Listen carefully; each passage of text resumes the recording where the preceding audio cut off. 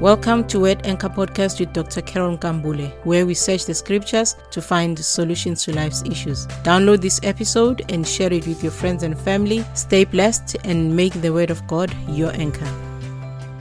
Hi there, thank you for tuning in to Word Anchor Podcast. Today's topic is overcoming afflictions. The enemy has thrown a big one in our generation, something that we have not experienced before. It has challenged our faith, the unity of the church, the love for one another, and the ability to be resilient. For some, the issue has become so personal and so close. It has really hit close to home. Some have lost their loved ones. And it may seem like, well, all my past episodes I've been talking still about the same issue. It's not easy really to ignore the issue. Some have found themselves in a position that they were before. For example, unemployed and broke. For the church, we've never experienced such a thing worldwide in our generation. This thing has threatened our gatherings. We've been home, unable to go to church, and of course we're rejoicing in South Africa that now we'll be able to go back to church with all the requirements being met by each and every church. But then the question is, for me and for you, are we going to be known as a generation that fought one another whilst the enemy continued to kill our people, destroy businesses, steal finances, and destroy lives, really? Or will we be known as the generation that overcame this onslaught? So the one word we are talking about today is overcome. And this is now a declaration that we will overcome. We will come out of this alive. We will rise again. The interesting about the Word of God is it spoke of things that happened and spoke of things that were to come. And on this issue of overcoming, the Bible says something about us. It tells of what we have done even before we have done it. In Revelation chapter 12 verse 10 to 11 it says, "Then I heard a loud voice saying in heaven, Now salvation and strength and the kingdom of our God and the power of his Christ has come. For the accuser of our brethren who accused them before our God day and night has been cast down, and they overcame him by the blood of the Lamb and by the word of their testimony, and they did not love their lives to the death." When you look at the context of the scripture, there is a battle that happened in heaven,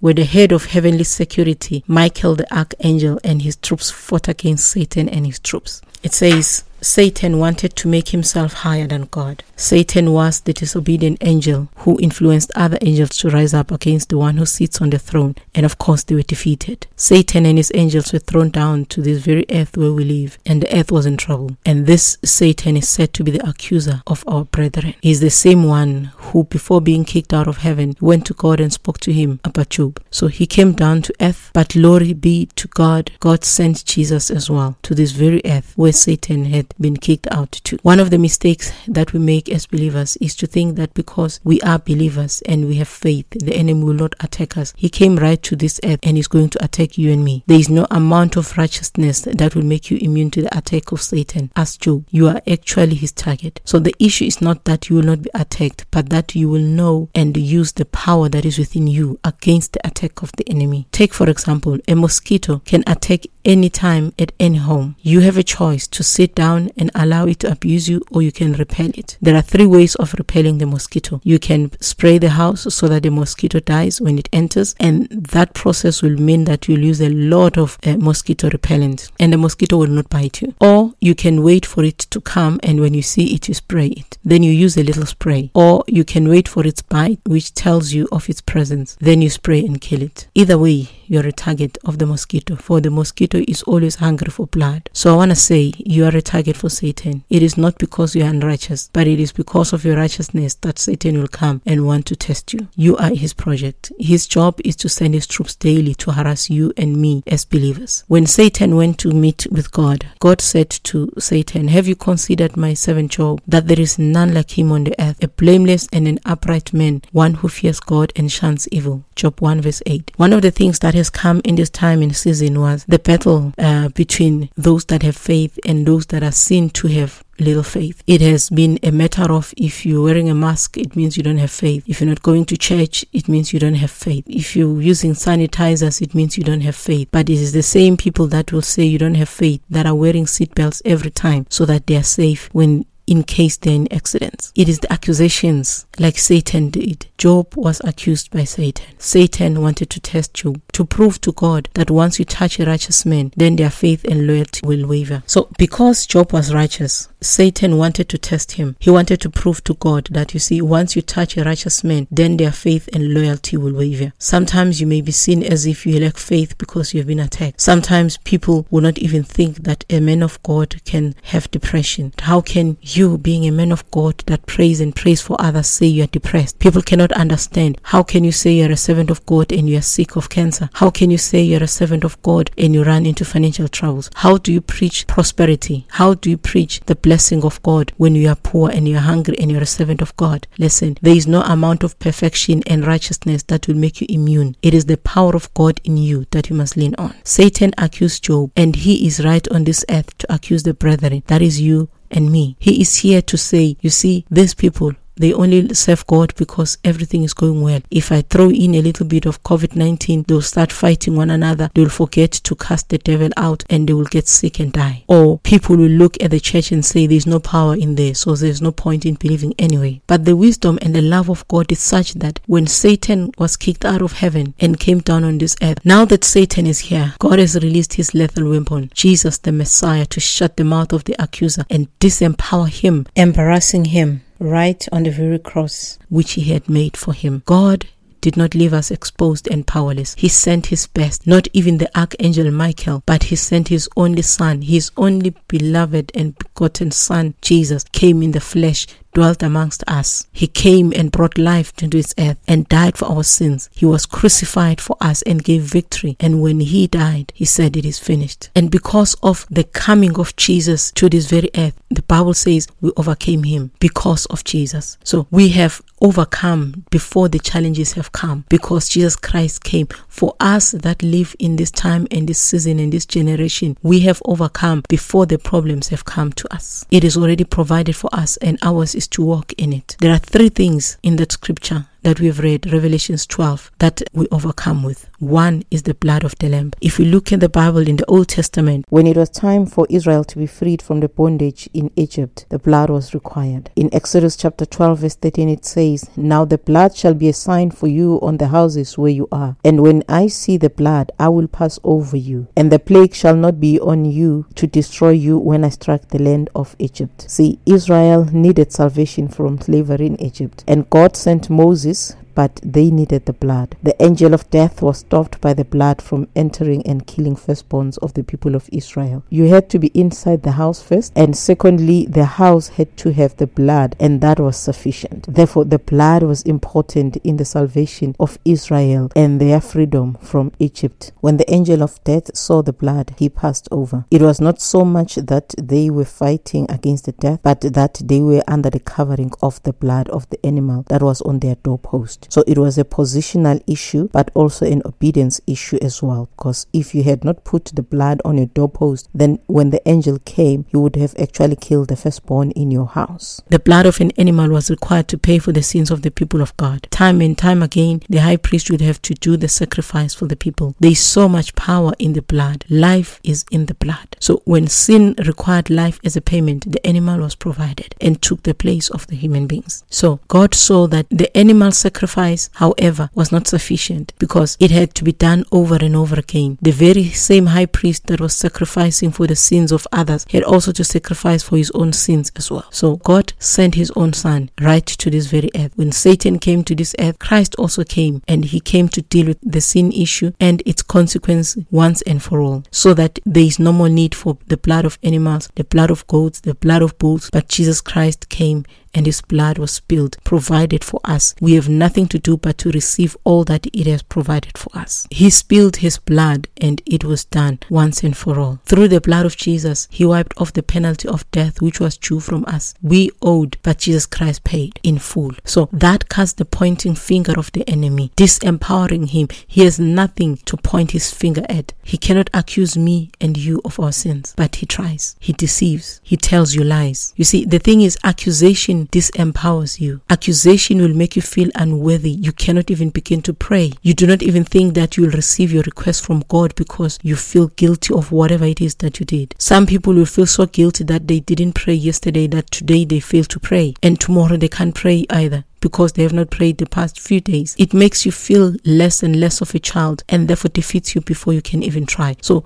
the accuser stands on the other side and tells you all the reasons why your prayers cannot be answered. He tells you that you are unworthy. He tells you that God will not answer your prayers. You are a sinner, and all of those things. And he does all of these things after having influenced you in the first place to sin against God. But you see, Christ came and wiped off that thing. People will tell you that you are sick because you sinned. But Christ will tell you that you are healed because I paid the price, because I was striped so that you are healed. Therefore, you owe nobody any other thing except to love them. Repent of your sins. That's it. The blood of the Lamb was spilled when Jesus Christ was beaten. Right on his back, his stripes are sufficient that we receive our healing. The blood of Jesus was spilled on his head when the crown of thorns was put upon him, just as the sacrificial animal, where the sins of the human beings, of the people, were put on his head. So did our sins, right on the head of Jesus. Therefore, we wear the helmet of salvation boldly because Jesus wore a crown of thorns. You will overcome when you stop believing that you are being punished by God and you begin to point to the blood of Jesus. You will overcome when you start believing that all that Jesus Christ has done is sufficient. The second thing is the word of our testimony. This is a very amazing thing. When I read about it, I read it over and over again. It says they overcome by the word of their testimony. It doesn't say that they overcame and then testified. No, it says they overcame by the word of their testimony. So it was a testimony that they spoke, and it was because of that testimony that they overcame. How do you overcome? By a testimony. Which is supposed to come first? Is it not that you should experience an issue and then God delivers you from it, then you have a testimony, then you speak it? But you overcome by a testimony. In other words, you have victory before you even go through a situation. You have victory and a testimony before you go through that situation. This verse says they got victory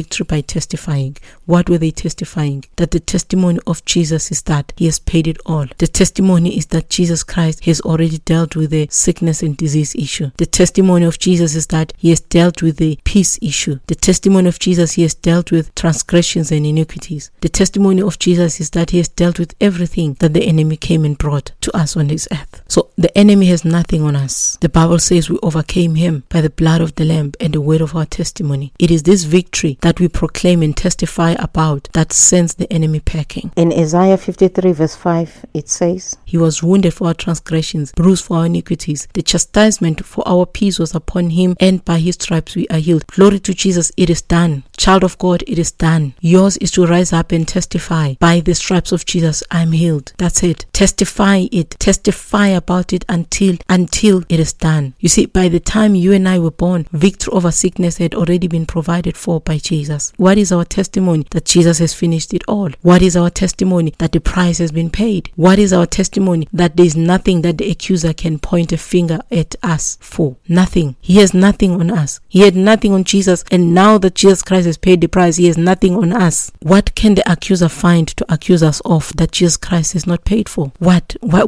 manner of thing can the accuser point at and say, you see, this one, Jesus Christ missed it? Nothing. He didn't miss a single thing. It is our testimony. Jesus Christ came in the flesh, died for us, rose again, went to heaven, came back by the Spirit of the Lord. It's our testimony. He said you'll receive power when the Holy Spirit has come upon you. It is already provided for us. The third thing it says, not loving our lives to death. There's a story that I heard the other day of a servant narrating a conversation he had with another servant of God. So this one was sick and he was talking to another one that was sick previously and was now well. So because of his own sickness, he sought somebody that had gone through the same experience and is a servant of God, called him. How did you deal with this issue? Were you not afraid of dying? And the man of God on the other side said, you cannot threaten me with heaven. You cannot threaten me with heaven. Glory to Jesus. He was just practically saying that sickness and disease, even if it has come to my body, if the enemy thinks that because he has brought cancer, he has brought heart attack, he has brought a stroke upon me, therefore I will be afraid. He's saying, no, I'm not afraid, because if you deal with the flesh and I die, I go to be with Jesus. So heaven is not a threat for me. If you think that by bringing cancer onto my body and you deal with the flesh, then I'm going to be afraid of dying, I'm not going to be afraid, because I'm going to heaven to be with the Lord. So either way, this man of God wins. If he dies, he goes be with the Lord. If he lives, he's got victory over sickness. That is the idea. They did not love their lives even unto the death. Paul said, for to me to live is Christ, and to die is gain. But if I live on in the flesh, this will mean fruit for my labor. Yet what shall I choose? I cannot tell. You can imagine this man of God. He had a choice. Do I die or do I live? If I live, it is Christ. If I die, it is gain. So if I die, I be with Christ. If I live, I'm still with Christ. If I live, I have more work to do for you, and I have more testimonies with you. But if I die, there's another testimony. I be with Jesus. You see, Paul is one of those apostles that had not been with Jesus Christ in the flesh. Jesus Christ came to him by the Spirit. And for Paul to die, if you threatened Paul by death, you were actually saying to him, the time is coming near for you to meet with the Lord. And for him, that was more exciting. So we overcome the enemy by telling him that, you see, my life here is good and my life there is also good. So whatever it is that you do, it has no consequence to me. One of the things that personally I hate about death is if the enemy attacks your flesh so painfully that your body gives up and your spirit leaves. For me, it is too painful. I don't dispute the fact that death does come if Christ doesn't come first. But you see, the manner in which people die is what I hate. It is for that reason that I am looking at the scriptures and I'm saying, Father, what are you saying about sickness and disease, so that we can stand our grounds against sickness and disease. It is okay to close your eyes and be with the Lord. But why should people suffer before they go? Why would being with the Lord mean suffering? So for me, let us overcome now. Close your eyes and be with the Lord. Cast out sickness, cast out disease, cast out pain in the name of the Lord. Overcome by the blood of the Lamb. It is recorded many, many years ago that you and I overcame. We overcame before we came to this earth. We overcame by the blood of the Lamb. We overcame by the word of our testimony that Jesus Christ has done everything for us. So we dare not disappoint God on this matter. No matter how difficult the situation can be, the least you can do, child of God, is to be like Job and remember that your Redeemer lives. You can just remember the power of God. He said you will receive power when the Holy Spirit has come upon you. He said by His stripes you are healed. It says in the word of God, it is Him that teaches you how to make wealth. So whatever the situation that you're facing, He was chastised for your peace. If something is stealing your peace, go back and read the word. Remind the enemy that no, I am not going to take this stress because Jesus Christ was chastised so that I have peace. The blood of the Lamb is speaking even today, and it is speaking better things than the things that are spoken by the blood of Abel. Our testimony is sure and powerful. If you remember the story of Job again, he gained even more after suffering so much. There was no blood of Jesus for him. There was no testimony of Jesus. It was just him being a blameless and an upright man that believes in God. What more about us? We have the blood. We have the word of our testimony that Jesus Christ has already accomplished everything for us. So we have more weapons than Job had. Surely we can stand. Surely we can believe. Surely we can overcome, because it is already written. It was written about us that we will overcome. John was looking towards the future, that there is a generation of people that will overcome by the blood of the Lamb and the word of their testimony. God is the same yesterday, today, and forevermore. He is still the same God that worked mighty miracle signs and wonders through the apostles. He is the same God that worked mighty miracle signs and wonders through the likes of Smith Wigglesworth, Catherine Kuhlman, John G. Lake. God is still the same, as powerful as ever. All He wants for us is to rise up and overcome. Overcome even now. Overcome financial difficulties. Overcome the stress you are going through. Overcome the pain that is in your body. Overcome these things even now. God is still the same. I have overcome some things in the past few years. I remember there was a time where I lost my job, I lost my business, and I lost my health in a space of 2 months. Everything all at once. But you see, God held me up by the scripture. The word of God kept me. Just 2 scriptures that I could hold on to. And it was those scriptures that held me up for a period of 9 months.